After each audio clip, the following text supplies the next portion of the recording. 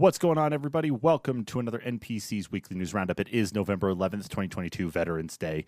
Today on the Roundup, we will be talking about Mick Gordon, the composer for Doom and Doom Eternal, sharing his thoughts on the Doom Eternal original soundtrack, as well as all of the fallout that came from that. We'll be hearing his side of the story. Of course, we'll also be talking about the possibility of a Legend of Zelda Lego set on the way. That's going to be a very interesting one to also go through. And, of course, we'll also be talking about Netflix announcing they're making a Gears of War TV series, and the possibility of someone playing Marcus Phoenix has already been decided. But we'll talk about that, too, and more after our intro here on the Weekly News Roundup.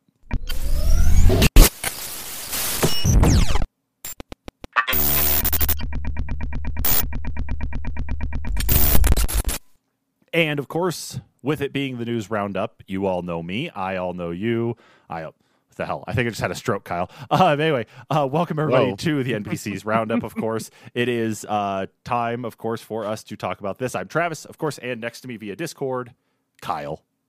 Hi, Kyle. What's up? You know, we only do this because, like, this setup is better for us, mostly because it's easier to handle, like, cameras and everything compared to, like, you know, actually, like, being here in person together to do stuff like this. I would like to be together to do this stuff instead, but I got to tell you, It's a pain to try to do with camera setups and such. I guess we're not professionals. We wing it, right? Yeah. Yeah, exactly. Without a production team, this is easier. Yeah. I wonder if I can maybe like pay the kids or something to act as the production team or something, you know, right. Teach them how to act as like master control. I got thumbs up from one of them over there. So, hey, cool. But anyway, we are, of course, live. We are here to talk about the news.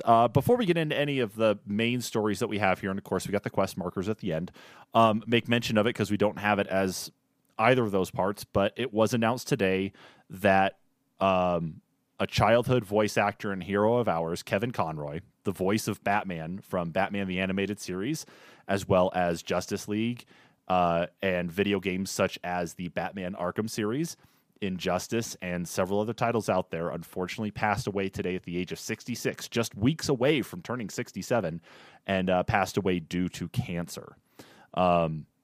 I guess this has been a long time coming, unfortunately, with his illness progressing as far as it did, and unfortunately, he succumbed to it. So, of course, from us here at the NPCs, though, of course, well wishes, of course, out to his family, his friends, and, of course, all of the people who, just like us, have appreciated his work for many, many years. I mean, at least for us, Kyle, probably you and I, at least 30 some odd years, going back to like the original Batman animated series there in the 90s. Oh, yeah.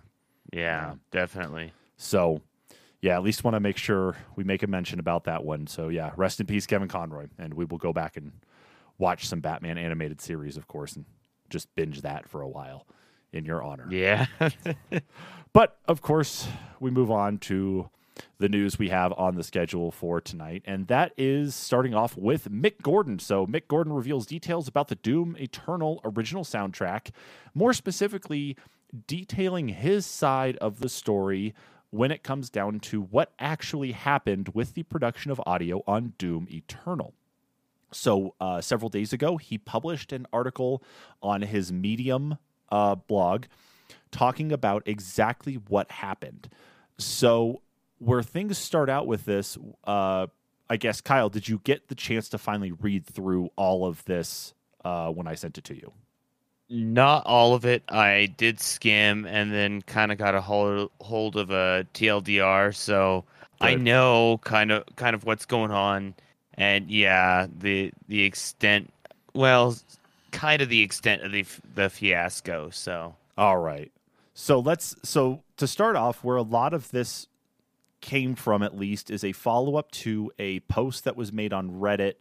I believe it was last year when this started, is that the producer of Doom Eternal, who, let me see if I can get his name here from the article. I actually have it up. I was scrolled farther down.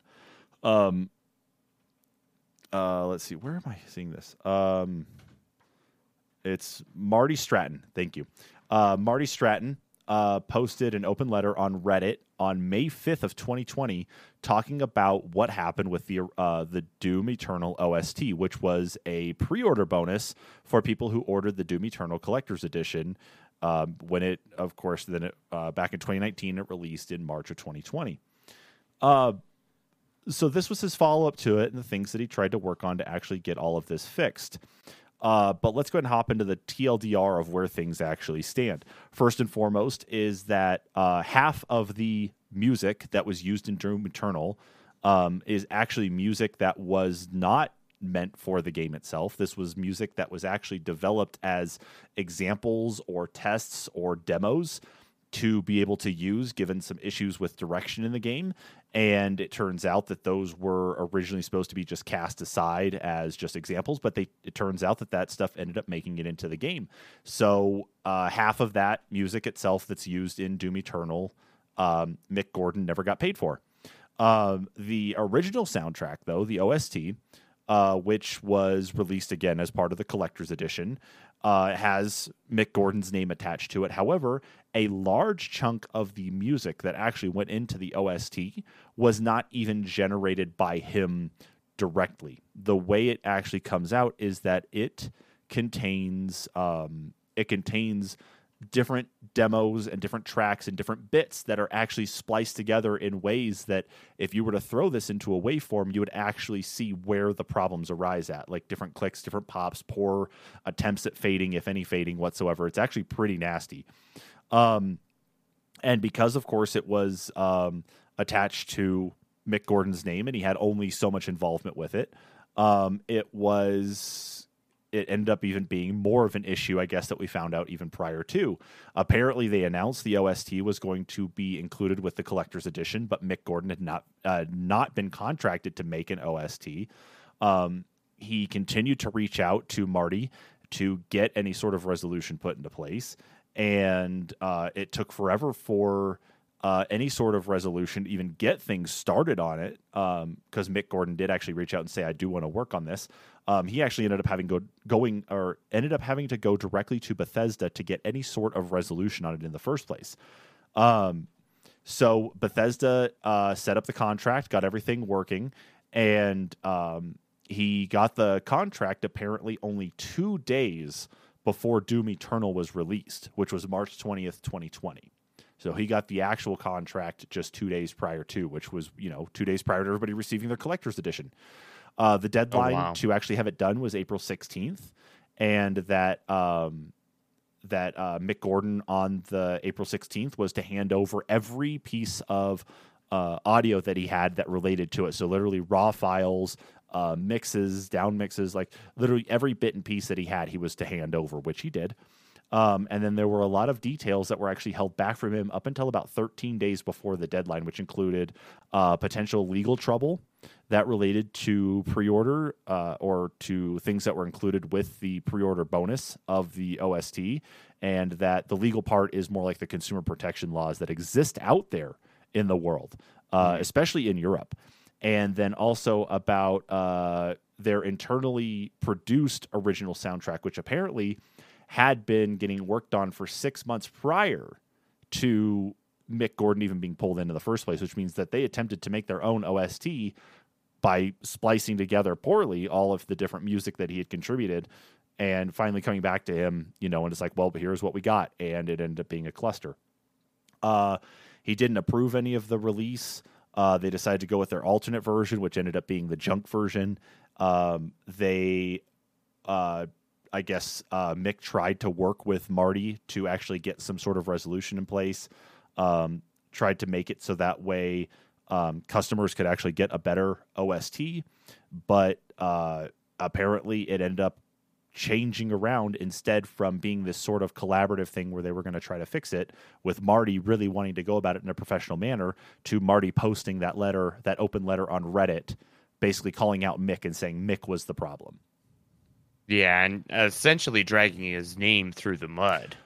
To the point, basically, yeah, that fans actually reached out or started leaving emails and voicemails and sending hate mail to Mick Gordon to basically do things that I'm not even going to list out.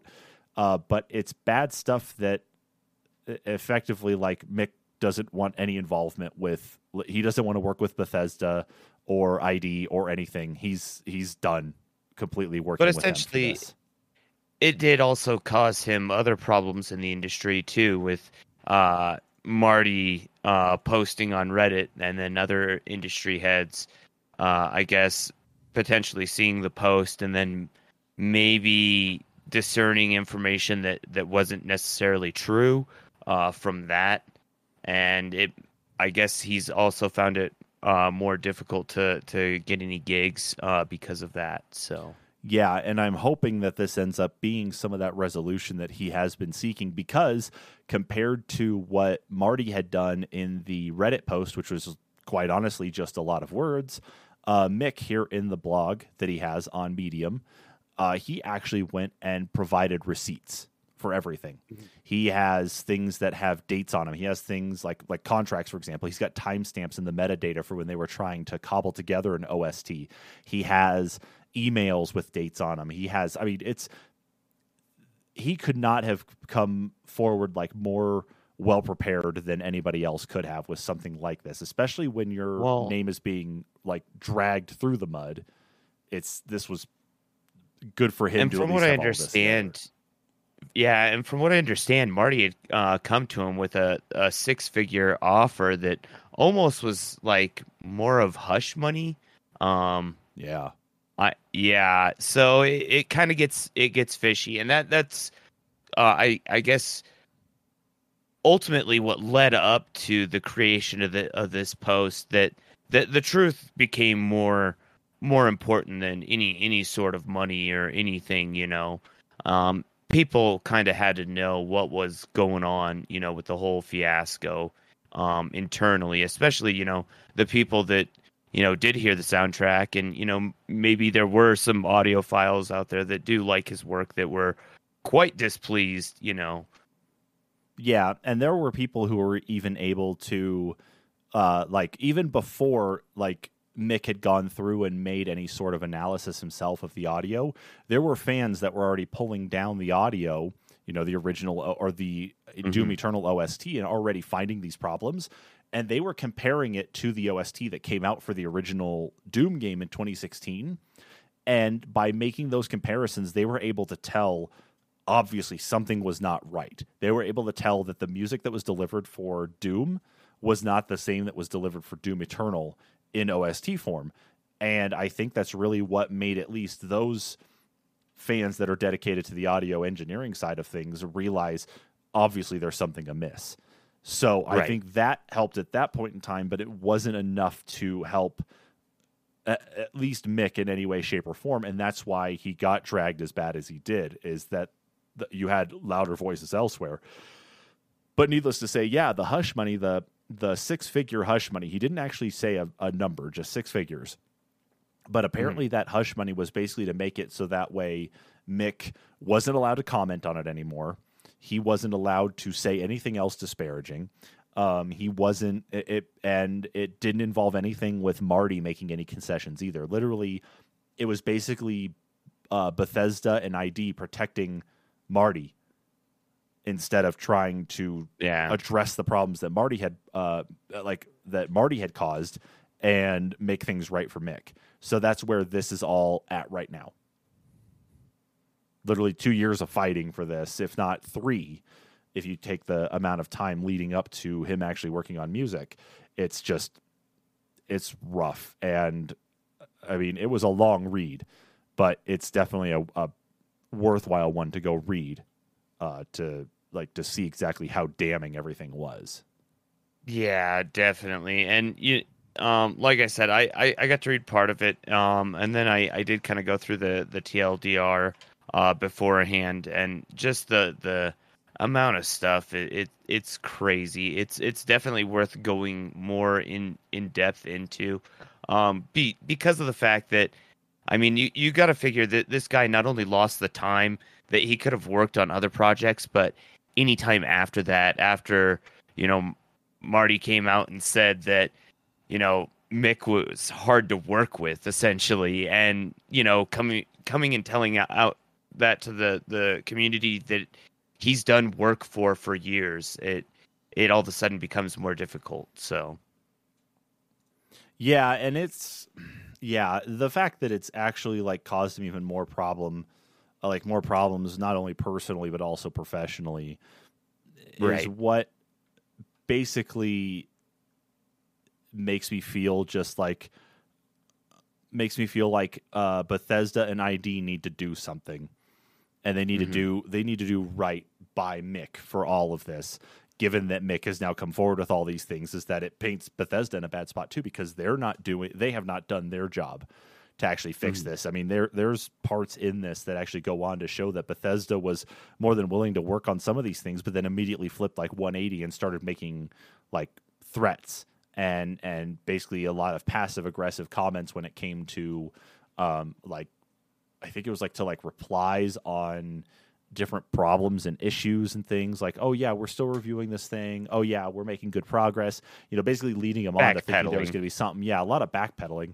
It was, yeah, and we have not yet seen it. The blog post has been out for a couple days now. We have yet to see any sort of message, at least as far as I'm aware of, anything from Bethesda or Microsoft or ID yet in regards to this information. Yeah, no response, no remark, no acknowledgement of the blog post on Medium.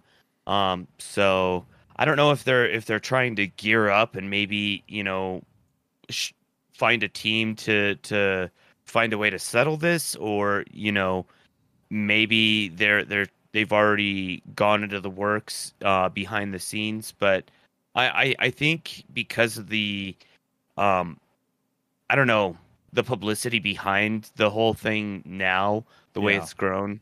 The public kind of deserves to know a little bit what's going on, and maybe that's more Mick that doesn't want the public to know, or he's trying to keep it hush hush until it's all settled, and that's fine. But I think it'd be cool to get some closure on it, because I truly feel for the guy, and I know that there are other people that do, and they're like you said, people that could tell beyond audio files that it wasn't his work, and for them to try and put his name on it, and then go back and say he's hard to work with and he did a terrible job, and when it wasn't even his source material, or the source material was his, but it was bad production that ultimately led to the poor OST. So Yeah, and I think really what bothers me is that the fact that we've now had this statement out for 2 days and haven't heard anything yet. Like, I'm hoping that they speak up soon, because mhm. like I'm seeing a lot more going on, at least kind of on the back end side of things when it comes to the fan discussions and such right now, that there's got to be more done. Like this can't stand, and that like ID and Bethesda are kind of pointing them like or pushing themselves into a very awkward corner by not having put anything out yet. So I think what we need to do is just stay vigilant and just keep watching for them to actually put out a statement. And I'm hoping we can report on something this next week. Yeah. But Agreed. yeah, but as it stands right now, the Medium post is still up.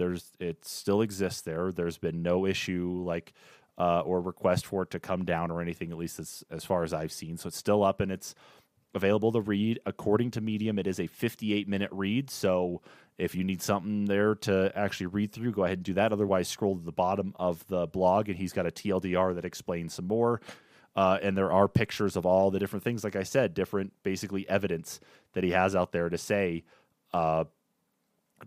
where Bethesda and ID basically screwed him over and are trying to we're trying to cover their tracks for Marty Stratton. So I would say take some time to go read through, and come to your own conclusion. But I'll be honest, I think you're going to come to the same conclusion that we have as well. That this is pretty damning of ID. So, Mhm. yeah. But, of course, let's move on to our next story here in the list. And this is, of course, our time now to contribute to the chaos that's going on in the Twitterverse, because everybody knows Twitter is now a sinking ship. It was a very valuable company, but now, of course, its value has diminished, I wouldn't even say quite a bit. Dramatically is probably the better choice of words, right, Kyle? Oh, yeah, Yeah. definitely. So basically, Twitter is now under control of SpaceX CEO and Tesla CEO Elon Musk, And since he came in and decided to try to make his money back as best as he could with everything he could possibly throw at it, he is now allowing for people, or at least it's been shut off as of today. He had been allowing for paid verification, meaning that if you wanted a nice shiny blue check mark next to your name, you could pay for it. $8 a month to be able to get that verification. And needless to say, it has caused all of the issues that we all saw coming when this was going to be available. So, as being reported on by Video Games Chronicle, here are some of the things they went ahead and detailed out about these different things. One of the first things, of course, is a Twitter handle claiming to be Nintendo of America that has a picture of Mario giving everybody the bird. We have a fake Valve account saying we're excited to unveil Ricochet Neon Prime, our next competitive platform, this Thursday at 10 a.m. Pacific time. Can't wait to see you all on the grid. And of course, it's not Valve. The Valve name there itself is Valve. What is it? It's like Valve it's not even spelled software. It's like Valve Software. They just flip the F and the T around. But for anybody who looks at that really fast, they're going to see that, that's they're going to think, okay, yeah, that's legitimate.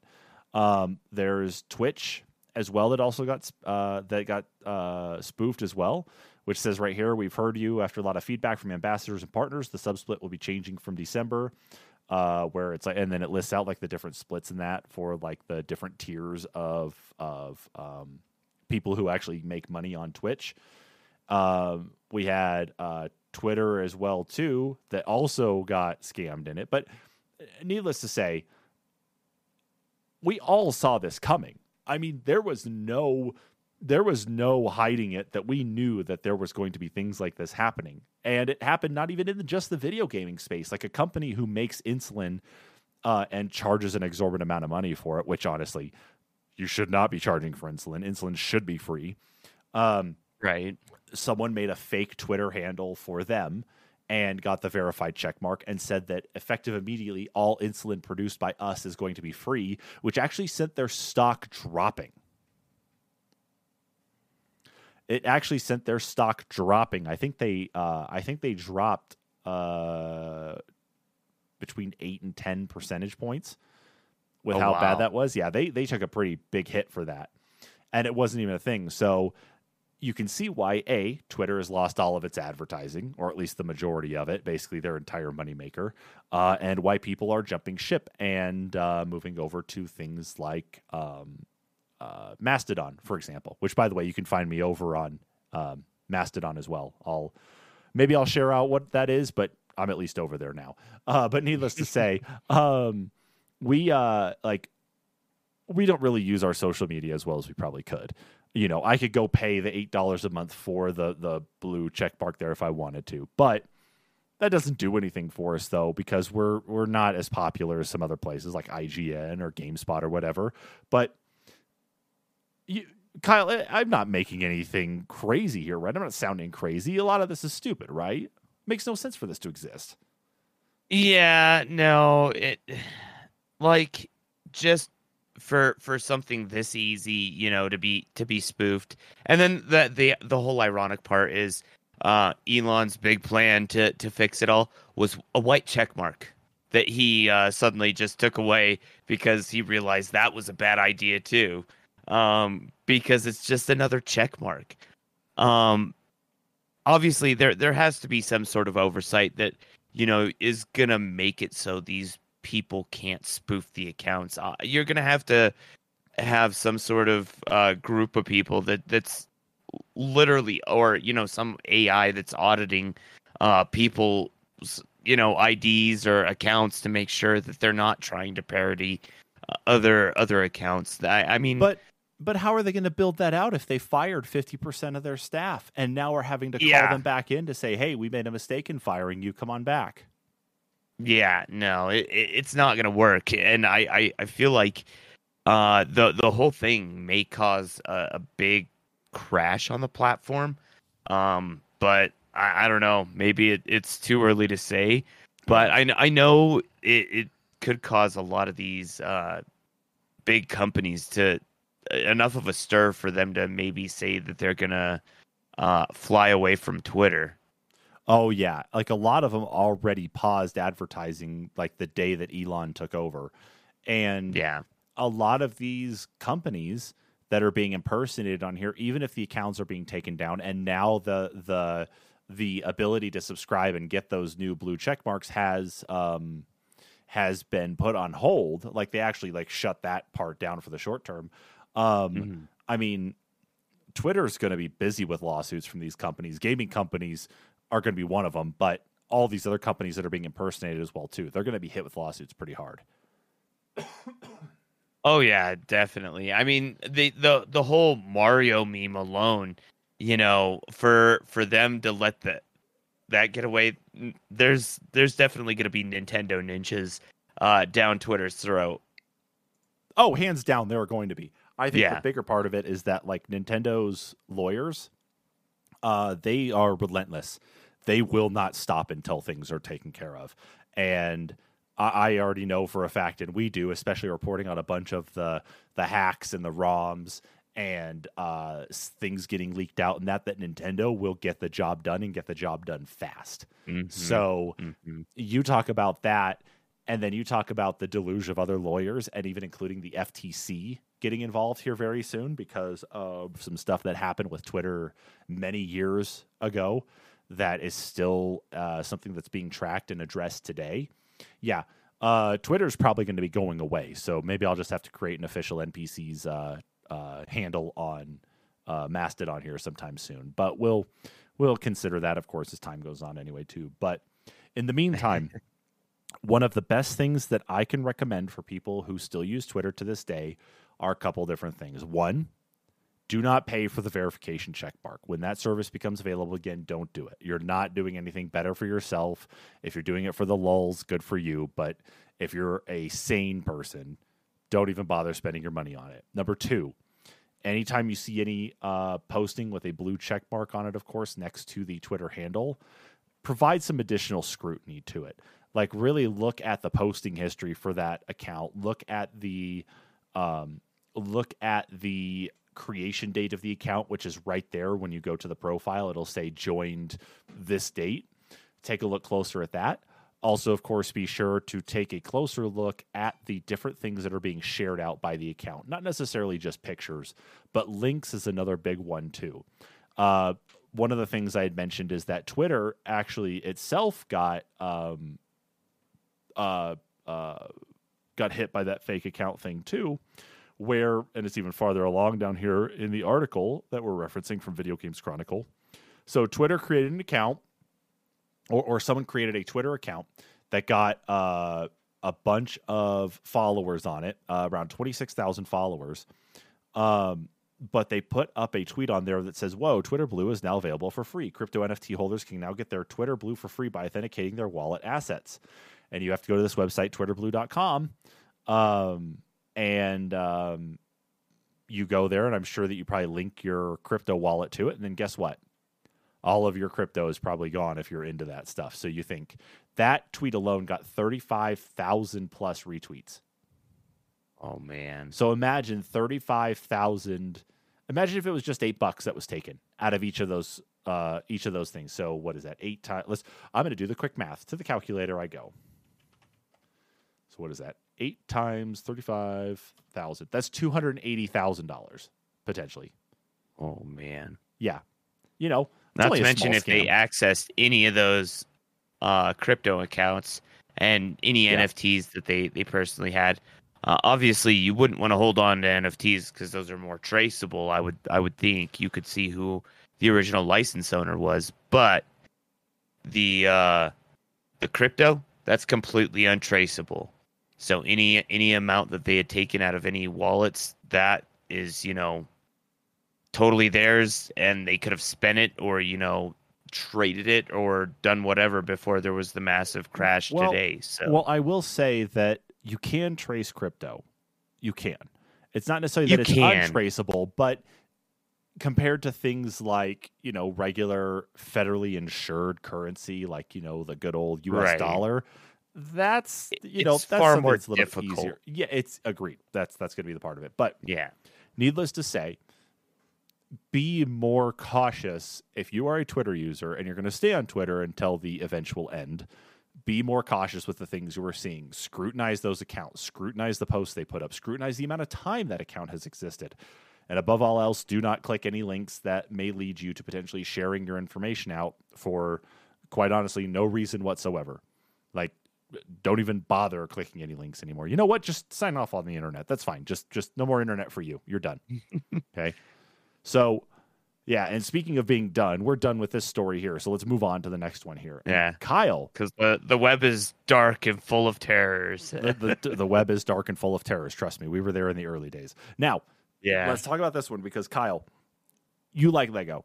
I like Lego. Oh, yeah. That kid sitting over here at his desk who is waving at me, and I know nobody can see him, but that's perfectly fine. We want that. Stop, please. Stop, please. I need a Nerf gun to shoot him with sometimes. We all like Lego, okay?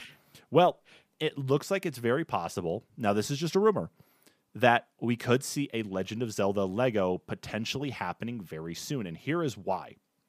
So according to brickfanatics.com, who track all different things Lego, whether it is brand new Lego sets, whether it's stuff in Lego Ideas, sales, reviews of different Lego sets, basically everything they can do Lego.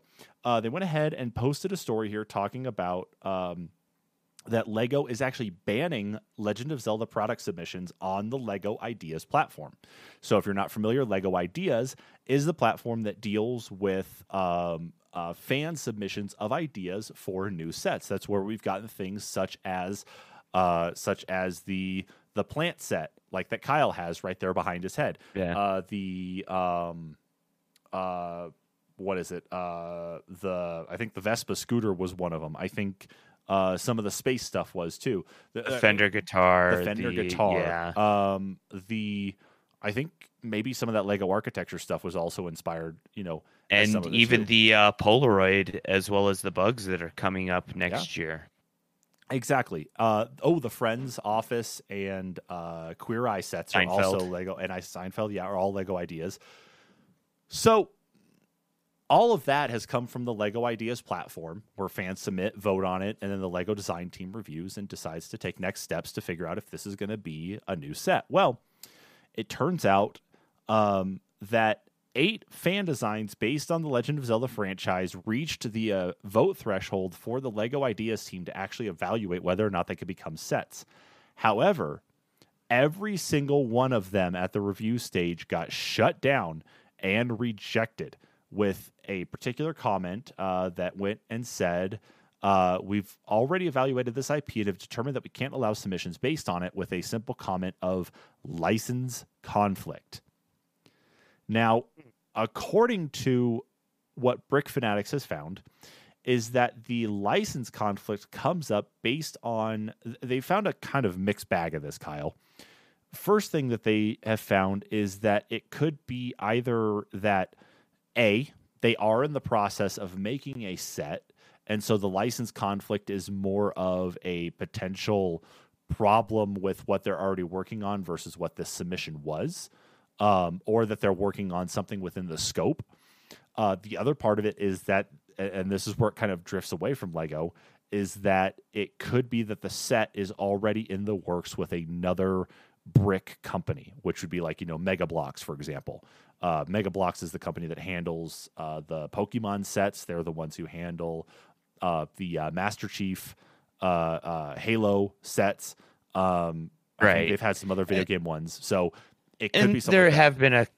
There have been a couple of other creative brick sets that have come out, I think, that are available like through Amazon and stuff, that aren't nearly as possible, of course, as like Mega Bloks or Lego. But I was seeing that may be the problem, is that they thought that, potentially because other submissions, for instance, like Pokemon, do have other block sets, like you were saying, with the other companies, Halo, of course, like you said.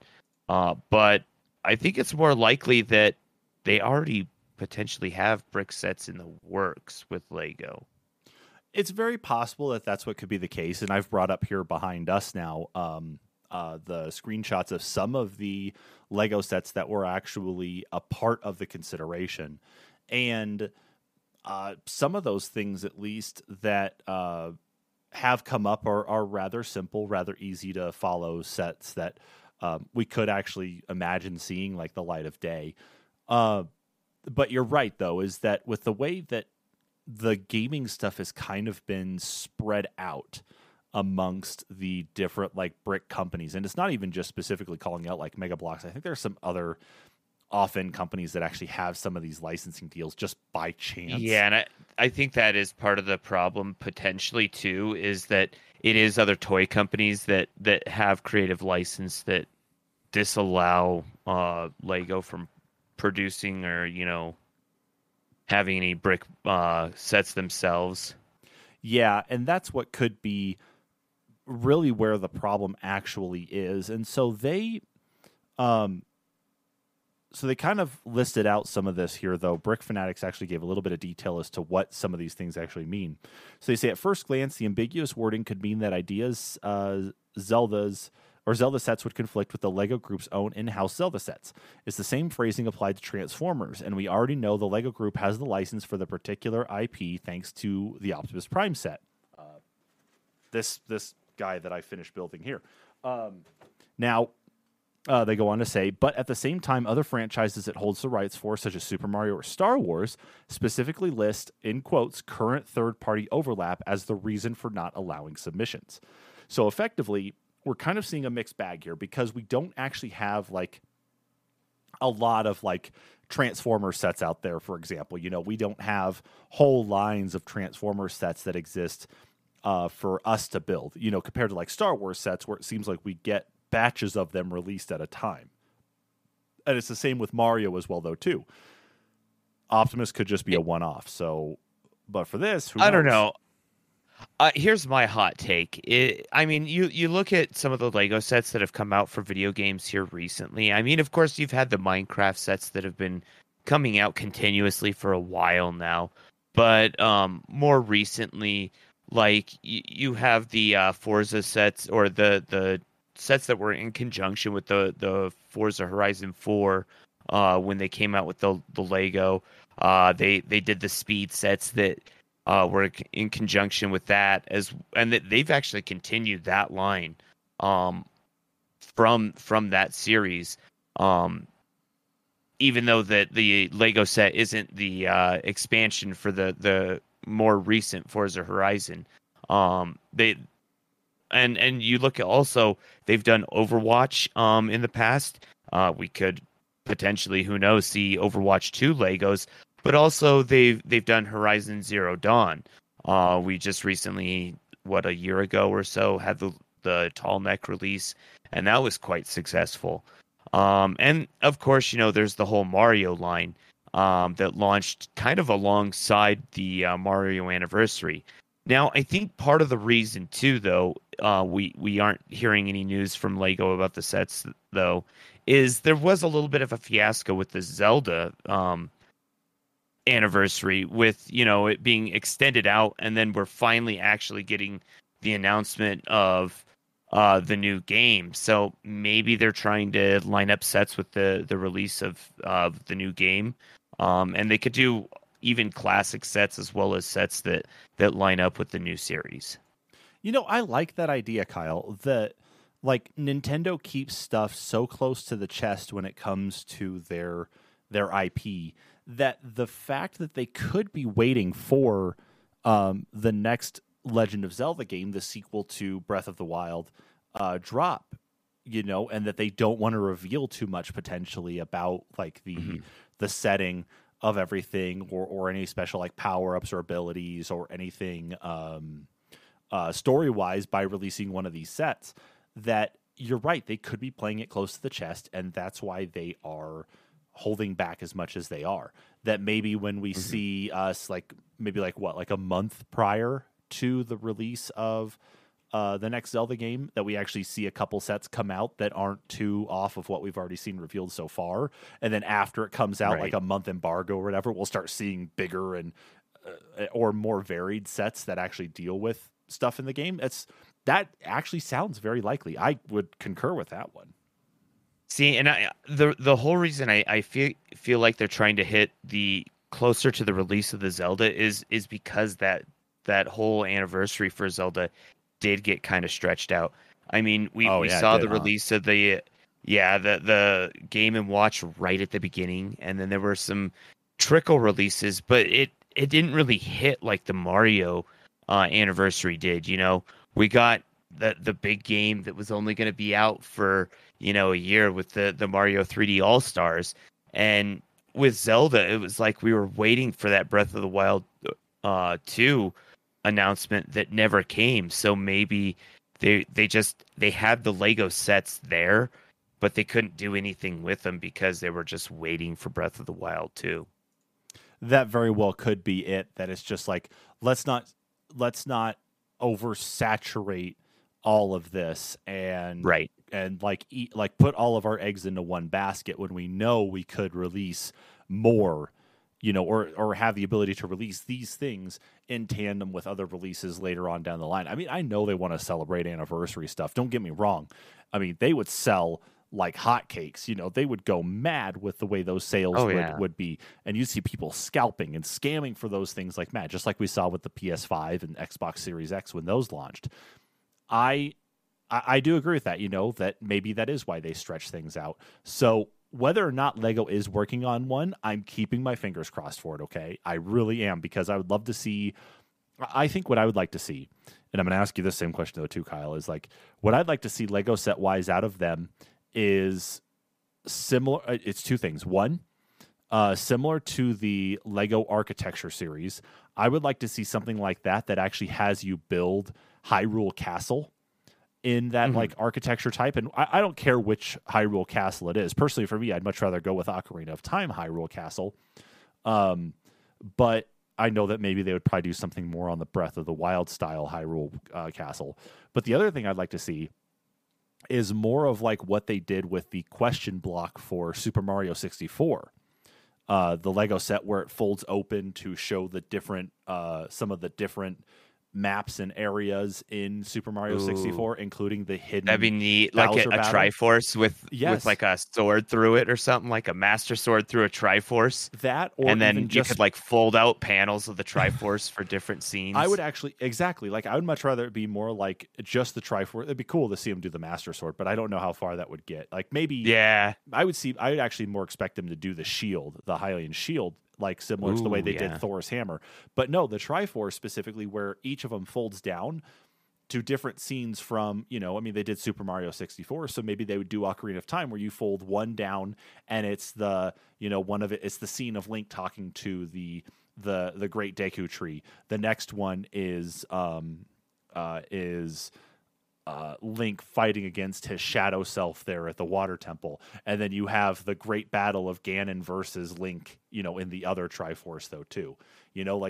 Just as an example of what you could potentially have. I know that there's probably other things they could put in, but those would be the things that I would like to see. But what about you though? I mean, you already mentioned the sword, but what else do you think you would like to see? Oh man, you said the Hylian shield, and I don't know, just like a Hylian sword and shield or something, or maybe even a Hyrule crest, is because they do the artwork and the different like school you're talking like how they did like the sigils for like Harry Potter, like how they did the Hogwarts one, yeah. Maybe something like that, or maybe even like if they did something like that, I think it'd be kind of cool to do maybe the Link to the Past map with like a miniature Link at one point in the map that you could just like move him up and put him around or whatever. That'd be kind of cool. I don't know, that's kind of silly, but I think it's neat. I just there's so many things from Breath of the Wild that you could put out as potential sets, like goblin encampments, the different what are those big four-legged like stone creatures that you have to fight that are a pain in the ass with the lasers? Oh, in Breath of the Wild, the guardians. The Guardians. Yeah. That could be like $175 set alone. I had one other come to mind. And I think you'll like this too, especially because of like the way they made that succulents plant set. Mhm. I think they go the route of Majora's Mask and make basically a small mask set that hangs on your wall. So it's like Ooh. a panel similar maybe to the size of the picture frame that you're talking about for the Hogwarts class crests. But Mhm. I'm thinking though something like that has like maybe, and it's like raised, so it's actually got like texture to it instead of just being flat. But you get like the Deku Scrub mask, you get the Goron mask, you get the Zora mask, you get Majora's mask, you get the Fierce Deity mask. You know, you get all Even those. better, they're all So cool. minifig masks. That would definitely make my kids' Lego City sets very interesting to start playing around with. Like what if it was a little stand that it was almost like a mask thing, like a mask rack, that it was just all the masks from Majora's Mask. That would be kind of cool. Or if you really want to That would be a lot of custom pieces though for Lego to produce. So no kidding. I'm going to leave it with this last one here because I think maybe this will entice you a little bit more. But maybe this is a way to bridge bringing back Bionicle. But instead, you do it as a Legend of Zelda thing, but you bring back the mask style setup that they had with that. And the masks are those directly from Majora's Mask that you'd actually be able to use. Like you basically make like Link out of Technic pieces, then you can slap on a mask and then snap on other pieces to make him look like the thing that he's wearing the mask for. oh, that's kind of cool. Yeah. But I gotta leave it at that one because we got other stuff to talk about, Kyle. I know I want to keep talking Yeah, Lego and I mean other Legend of Zelda we ideas, could talk but Legos all night with yes. Zelda. I mean, there's so many ideas out there. There really is. But yeah, we have some more unfortunate news to carry on to. We do. And what is that unfortunate news, Kyle? EA is dropping Project Cars. When was this announced actually? Sorry, the pop-up just It was on the 8th, so it was Tuesday. So just Tuesday. EA did announce that they will be dropping production of the Project Cars line, and I believe dropping support, if I'm not mistaken. So far, EA has gone on to say that they have stopped further development and investment in the franchise. And I guess so far they said, today we announced internally an update to our racing portfolio following an evaluation of the next Project Cars title and its longer-term growth potential. We have made the decision to stop further development and investment for the franchise. So yeah, Project Cars is now officially, I guess, in one capacity or another dead, but it really kind of was an interesting competitor in the car space, especially with Forza and with Gran Turismo. And I guess if you really want to look at Need for Speed as well too, but it was definitely an interesting one to see, out there as another competitor that wasn't necessarily I don't think it was console specific, was it? Which one? Was Project Cars? Yeah, was it a console? No, specific? I think it was both. It might have been on console only. It actually is dead because it does say later on in the article that it was announced earlier this year that they're ending support for both titles. They'll be delisted soon, so they won't be selling them at least. So I think that's fair enough to say that it's probably they're going to end support soon enough. Oh yeah, absolutely. So it's coming down the line, but I mean it is a sad thing to think about because the whole car space, and I'm talking like more like the professional racing space, has truly been dominated by the likes of Gran Turismo and Forza for so long. And given that those are more like console exclusive games anyway, to have something out there that kind of it was on Windows, it looks like. Okay. But for a series to at least have bucked the trend, though, by still offering a similar experience to those games, like with highly detailed cars, with the approach to the races, with the approach to collecting vehicles, I feel like they actually did a pretty bang-up job with it, and it's kind of sad to see that we don't have something different. It's not to say anything about Need for Speed, because Need for Speed fills a different niche than for the Forza Motorsport series or Gran Turismo series, but I don't know, maybe there's something in the racing sim environment right now, the racing sim genre, that just doesn't work right, especially with a lot of investment by gamers, or at least those gamers who like the racing games, into racing sim setups. Like actually having the Well, steering wheel and the seat and the whole like force feedback system. You know, I think that's part of it, but beyond that, racing simulation, I feel like is a real difficult boundary to break into, simply because the car licenses are very, very short, typically for the video games. Um, Oftentimes, you get a car license and you can only keep a hold of it for maybe 6 to 10 years. 10 years would be a really long time to hold the license in order to produce the game, just from the company, let alone from how many different car manufacturers for how many different models of cars. So just obtaining those licenses to have the actual models and specs of the vehicles in your game, and then to sustain it for a prolonged amount of time. If you're not able to hold the user count up, then it gets extremely difficult for a company to look at that and say, we want to continue to make this series. And I think making the second one may have been a little bit of a stretch. I feel like it was maybe a little bit more successful than the first one out the gate, but it neither of them just did enough to produce long term to make an impact to say it's going to run alongside Forza, to run alongside Gran Turismo, unfortunately. well, wasn't the big thing about Project Cars, I thought, when it was originally announced, is that it was going to be more of a living racing sim game, like in the sense that it was going to just be Project Cars and they were going to continue to just evolve the one game. Yeah, and That's if I what I remember thought. right, it was supposed to have some like pseudo coast to coast racing ability. I mean, it wasn't necessarily true.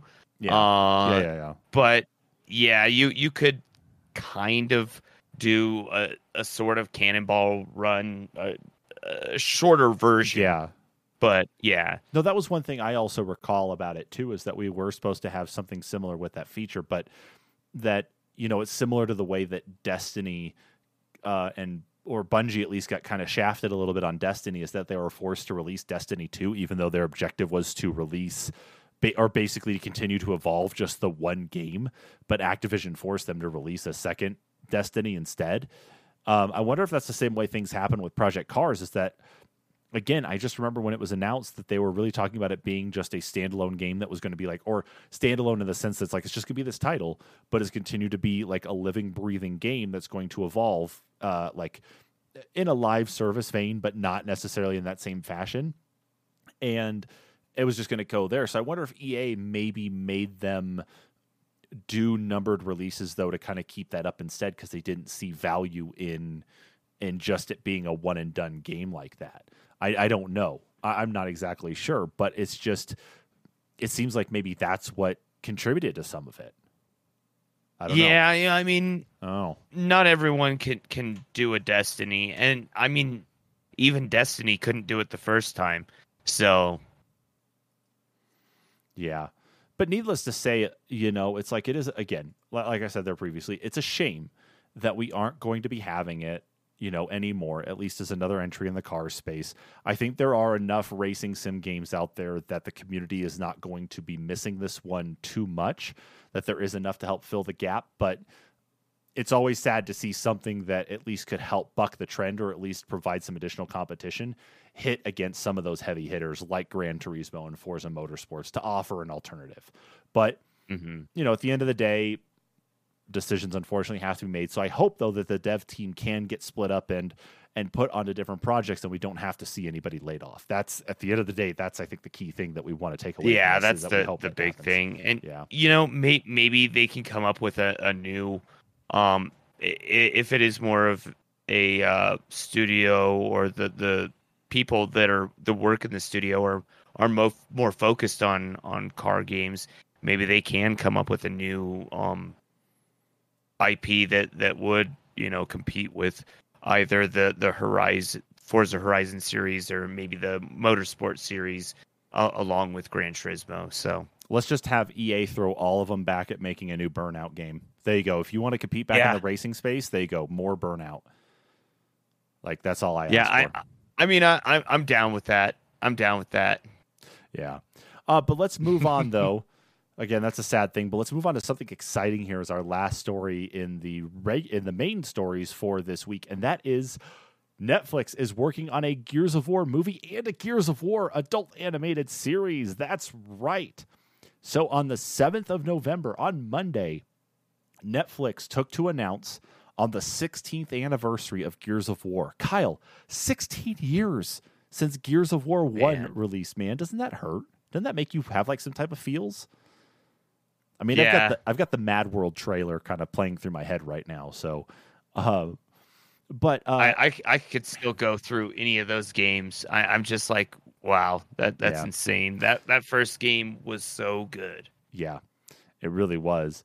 But yeah, on the 16th anniversary, Netflix here posts on their official blog saying on the 16th anniversary of the original video game's 2006 release, Netflix announced a partnership with the Coalition to adapt the Gears of War universe. So Coalition being the studio stood up by Microsoft that took over the Gears of War IP from Epic Games. So Netflix will first adapt the video game saga into a live-action feature film, followed by an adult animated series with the potential for more stories to follow. And then from there, they go on to describe kind of the premise of the first game, or like a little snippets of it, but nothing too crazy. But here's the big part of it, though, that followed up. After that announcement was made, Dave Bautista, of all people, stepped forward and says that he wants to be in the Gears of War movie. He literally put this on his Twitter, said, I can't make this any easier. So I'm going to go ahead and flip over here to this article from IGN to actually bring this up, because like this is just awesome. I mean, he can, because just the way he looks right there, he looks more like Dom. He does. And there he is. He's wearing armor. Like, I mean, if he put on the do-rag, maybe I could see it a little bit better. Agreed. But the other funny part too is he's already a character in that universe. He's not a character in the universe necessarily. He was Marcus Phoenix in there. It's just that they made his character model Marcus Phoenix for Gears 5, I think. Like, no, they basically gave you a character model that flipped. I could have swore that he was actually a character. It wasn't, or a character was modeled after him. Yeah, no, they actually gave you the ability to switch Marcus Phoenix to be Batista. Oh, that's what it was. Yeah. Okay. And so the fact, though, I think the armor that he put on was his armor from the promotional stuff that he did for Gears 5 for that. So the fact that he still has access to that armor in some capacity and can throw it on, and let me add this, that Cliffy B himself, Cliff Bleszinski, the head for the development of the Gears of War, the first 3 Gears of War games, basically said that Batista should be Marcus Phoenix. I mean, that should be pretty clear cut and dry to the Coalition and to Netflix to say the guy who helped originally craft and create this thinks it's a good idea. And Batista literally went as far as like putting armor on and is like, make me Marcus Phoenix. It's like, come on, it's right there. I mean, as far as it goes, there aren't too many other people that could actually play Marcus Phoenix. I mean, physically. I mean, sure, I can. I mean, I'm sure there's maybe an actor out there, as long as it's not Ryan Reynolds. You can't say The Rock, because he'd have to be Coltrane. No, he is not going to be Coltrane. No, there are plenty of other actors out there who could probably play Coltrane, but no. Honestly, someone had to go and mess with Cliffy B on Twitter and actually went through one of those AI generators and made every single Gears character Chris Pratt. Oh, jeez. Yeah, so you had Chris Pratt like showing up in different like armor and stuff, or like it was all different, like, or it was all the Gears armor and like different layouts and stuff, but it was all Chris Pratt's head. But it's like, what is it they said? I think they said make Ryan Reynolds Baird, which I think would be probably pretty good. Yeah, I could see Yeah. that. Or maybe it was offer Chris Pratt, but let him beat Baird or something. It was one of the two. But needless to say, like Super Knight here, as the interconnecting comics and novels were confusing enough, will those still be canon? Dude, we don't know because this only just got announced this week. So whatever this could be, if it's one for one with the series or like with the actual games, and that they don't take too many liberties, then yes, it will absolutely follow it. But we've seen what Netflix does. We saw what happened when they adapted Cowboy Bebop. We saw what happened when they adapted Death Note. We saw what happened when they adapted Full Metal Alchemist. It's going to unfortunately be a wait and see. But if you get more than that, they'll produce the first season, it'll get canceled, and we'll have to hear from fan feedback if it's going to continue on. I don't know, because that's the Netflix format. It seems like we got to get one season out the door, cancel it, and then get the fan feedback from us canceling it, if it was good, if it was bad, if we did bad. That's what it seems like Netflix always does. So it's just a roller coaster. Dude, no joke. And so I hope that they figure it out. Like, because I'm going to tell you this right now, that the idea of them being able to actually get a decent Gears of War series in place, like they've got a lot of other like gaming things under their belt that they've been successful with, especially like Castlevania. Yes. And the fact that Assassin's Creed is still in the works with them too, that we have to at least we have some hope here that things are going to go well on the gaming side of stuff. But they're adapting of stuff that wasn't necessarily made like in the American market, because Gears of War was made here in the US. The fact though, that's like they adapted anime and it didn't go as well as they hoped it would. And obviously that stuff isn't around much anymore.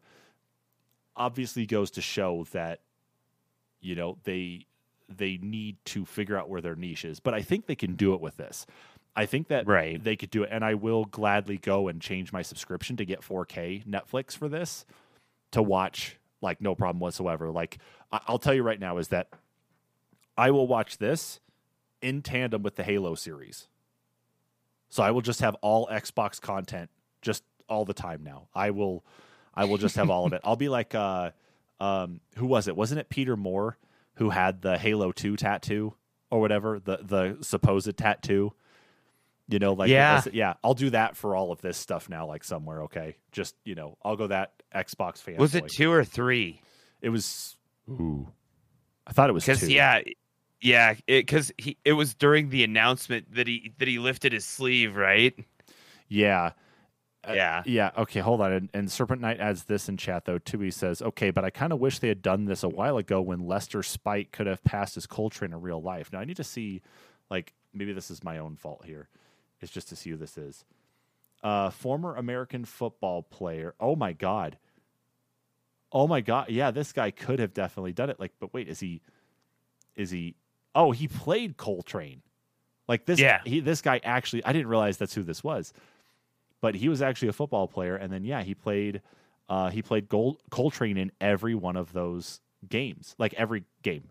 That's Gears. Let's see, he was in Gears of War, Gears of War 2, 3, Judgment, 4, 5, and Tactics. So literally, he has played the character all the way through.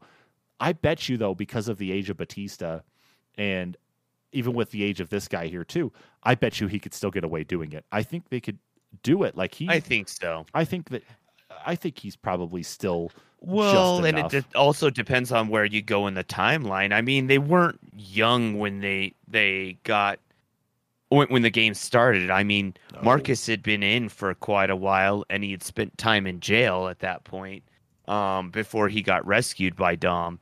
And then the games basically occur over longer than that because of Marcus's son. But I mean, the first 3 games take place within like a 5-year span, if that. That's what I'm wondering too. Yeah, and then Marcus is like much older in the later games. So in 4 and 5. So I mean, it's totally possible for him to still get away with playing Coltrane, I feel like. And not only that, we have modern modern cinematography with deep fake, they can always doctor the image quite a bit. So they could just have a guy running around with a Zentai green screen mask on, so they could, I just can't wait for the screen his face on him. You know what, Kyle? I just can't wait for the Squid Games Gears of War crossover. Okay. Oh God. Yeah. All right. Well, I wanted to at least make sure that was there because that was a big one this week, and I'm actually really excited to see if they can pull this off, especially. But now, where we need to carry it to is because we're done with the main stories. Kyle, guess what? You're up now because it is time for the quest markers. Woo! Oh man. Yeah. All right, Kyle. It's time to kick them off. So what do we have in the quest markers this week? So, for our first quest marker this week, who wants to build their own portable Wii/GameCube? Yeah. Well, with a new modder coming out, with the his announcement of the Ashita last year, the Wii/GameCube portable of our dreams is back again. Twitter user Ginger of Mods took Modder West's Wii and GameCube portable named Ashita and gave it a unique twist, a translucent blue case. This has brought the mod back into the spotlight with many fans clamoring for one of their own. Modder West originally dropped the plans for the Ashita back in September of 2021, which has modders tweaking and adjusting containers. Modders adjusting and tweaking and scaling down the original Wii to fit the all-in-one package. The handheld contains a full GameCube controller and a 5-inch screen, and 2 batteries and a playtime of 3.5 hours after a full charge. So if you're wanting to go ahead and probably uses what we used to call the OMG WTF cut, basically obtain an old original Wii and get to cutting and soldering, you could have your own Ashita handheld GameCube/Wii. All right. But in our next bit for the quest markers, BioWare has teased us with Mass Effect 4 again. Celebrating N7 Day on November 7th, BioWare decided to drop another bit of a teaser for the upcoming Mass Effect 4, which is currently in pre-production.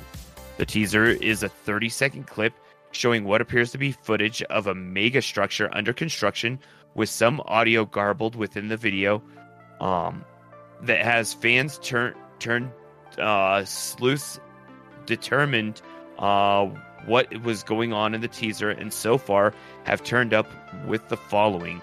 The video is showing the construction of the mass relay, and apparently the 7th one, given the MR7 designation on the whole.